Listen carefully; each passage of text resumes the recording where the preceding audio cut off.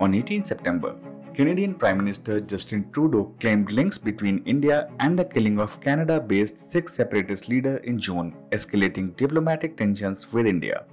Welcome to a podcast by International SOS, the leading health and security risk services company. I'm your host, Zabia Fark, and I have with me John McMurray, our lead security analyst for North America and the Caribbean, and Anugya Chitransh, our lead security analyst for South Asia. We will discuss the heightened India-Canada diplomatic tensions and its implications.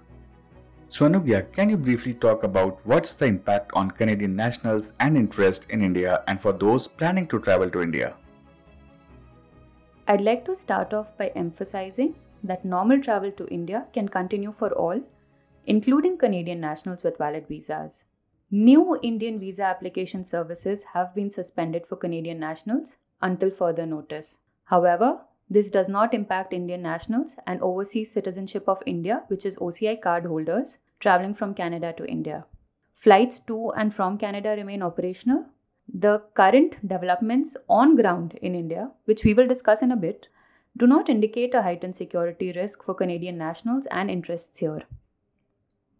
Building on what Anugya just shared about India, John, how would these developments affect Indian nationals and their interests in Canada and those traveling to Canada? So at the moment, we're not expecting to see significant disruption for Indian nationals, either in or traveling to Canada. Over the past several days, the Canadian government has been looking to de-escalate tensions with India.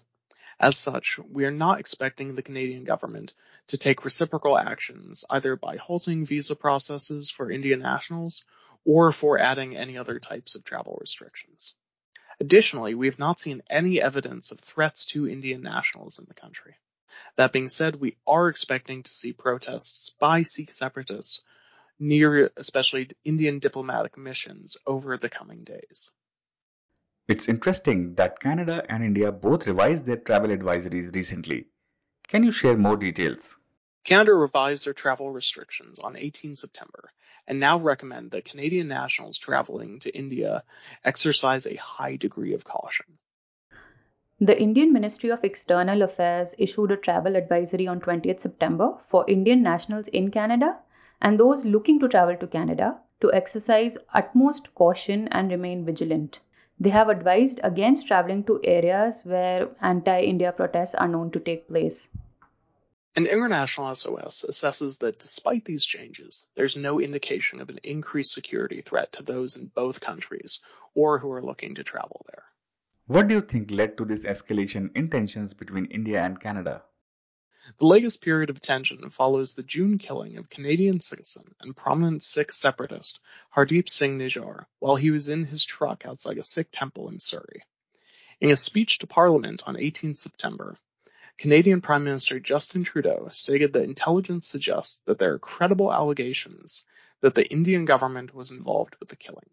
However, the Canadian government has not yet made these details public. The claim by Prime Minister Trudeau, as well as the expulsion of an Indian diplomat believed to be associated with the intelligence community, has resulted in an escalation of diplomatic tension between the two countries. And then the following day, Trudeau said that his intent was not to provoke India and asked them to cooperate in the investigation. On 19 September, the Indian Ministry of External Affairs expelled a senior Canadian diplomat from India. They also asked Canada to reduce its diplomatic workforce in India in line with the Indian diplomatic strength in Canada. On 21 September, the Canadian government announced that it would adjust High Commission staffing in India after citing threats made over social media. Anugya, can you give us a bit of historical context about the Sikh separatist movement in India? And could you briefly touch on its origin and evolution? The Sikh separatist movement emerged in India's Punjab state in the 1980s as an armed insurgency. It lasted several years until the government managed to suppress it with security operations. There is no active insurgency in Punjab now, and the remnants of the separatist movement do not enjoy any significant support in the state, though separatist sentiments exist in a portion of the Sikh diaspora in countries such as the US, UK, Canada, and Australia. Building on that, John, could you provide an overview of what has happened in Canada and their position in this matter? Canada has one of the largest Sikh diasporas outside of India, with around 2% of the country identifying with the group. Now, within this population, there are organizations and individuals who are active in the Sikh separatist movement. In recent years, we have seen protests by Sikh separatists, particularly outside Indian diplomatic missions or coinciding with visits by high-profile Indian officials. Some of these demonstrations have also seen isolated clashes between rival pro- and anti-independence activists. There have also been instances of vandalism targeting Hindu temples. These issues have previously resulted in instances of increased tension between the Canadian and Indian governments. This year, we have seen increased tensions following separatist demonstrations in March, June, and July. Indian officials have previously called on Canada to limit what it sees as actions that could endanger Indian security. And similarly, they have called for extradition of Sikh separatists that they believe are linked to extremist activity in India. In the immediate and short term, John, what can we expect to see regarding the situation in Canada? Let me first start by saying that we do not expect the increased tensions to result in instances of violence targeting Indian nationals in Canada. The primary concern for workforce in the country comes from planned demonstrations. A pro-separatist group, Sikhs for Justice, is intending to hold protests outside the Indian High Commission in Ottawa, as well as the consulates in Toronto and Vancouver. Given the recent developments, these demonstrations are expected to be well attended. We are also expecting heightened security measures around these demonstrations, potentially resulting in nearby transportation disruption. Rallies are expected to be peaceful, though the charged nature of these demonstrations, as well as the recent developments, increase the likelihood of isolated clashes between activists and counter-protesters. On the diplomatic front, the Canadian government in recent days has been looking to de-escalate diplomatic tensions.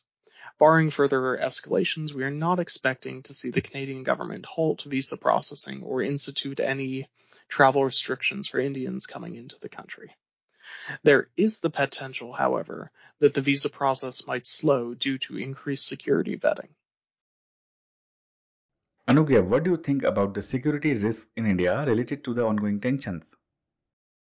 We do not see any heightened security risks for Canadian nationals and interests in India. As John said, based on findings in the Canadian investigation and what is made public, the situation is likely to evolve over the coming weeks. Protests in India are likely to be triggered by developments in Canada. So we can speculate that while strong leadership could help de-escalate this tension in the midterm, the issue will persist. India will continue to pressure Canada through diplomatic channels and multinational platforms to act on Sikh separatists. Looking ahead, John, what's your assessment of the situation and how do you foresee it impacting both Indian and Canadian interests and security?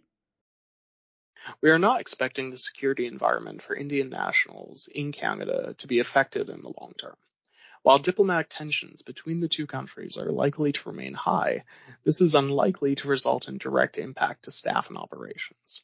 However, flare-ups are possible, particularly as more information associated with the investigation is released. Our subscribers can contact the nearest International SOS Assistance Center for country-specific advice prior to travel. Thank you, John and Anugya, for your assessment and insight.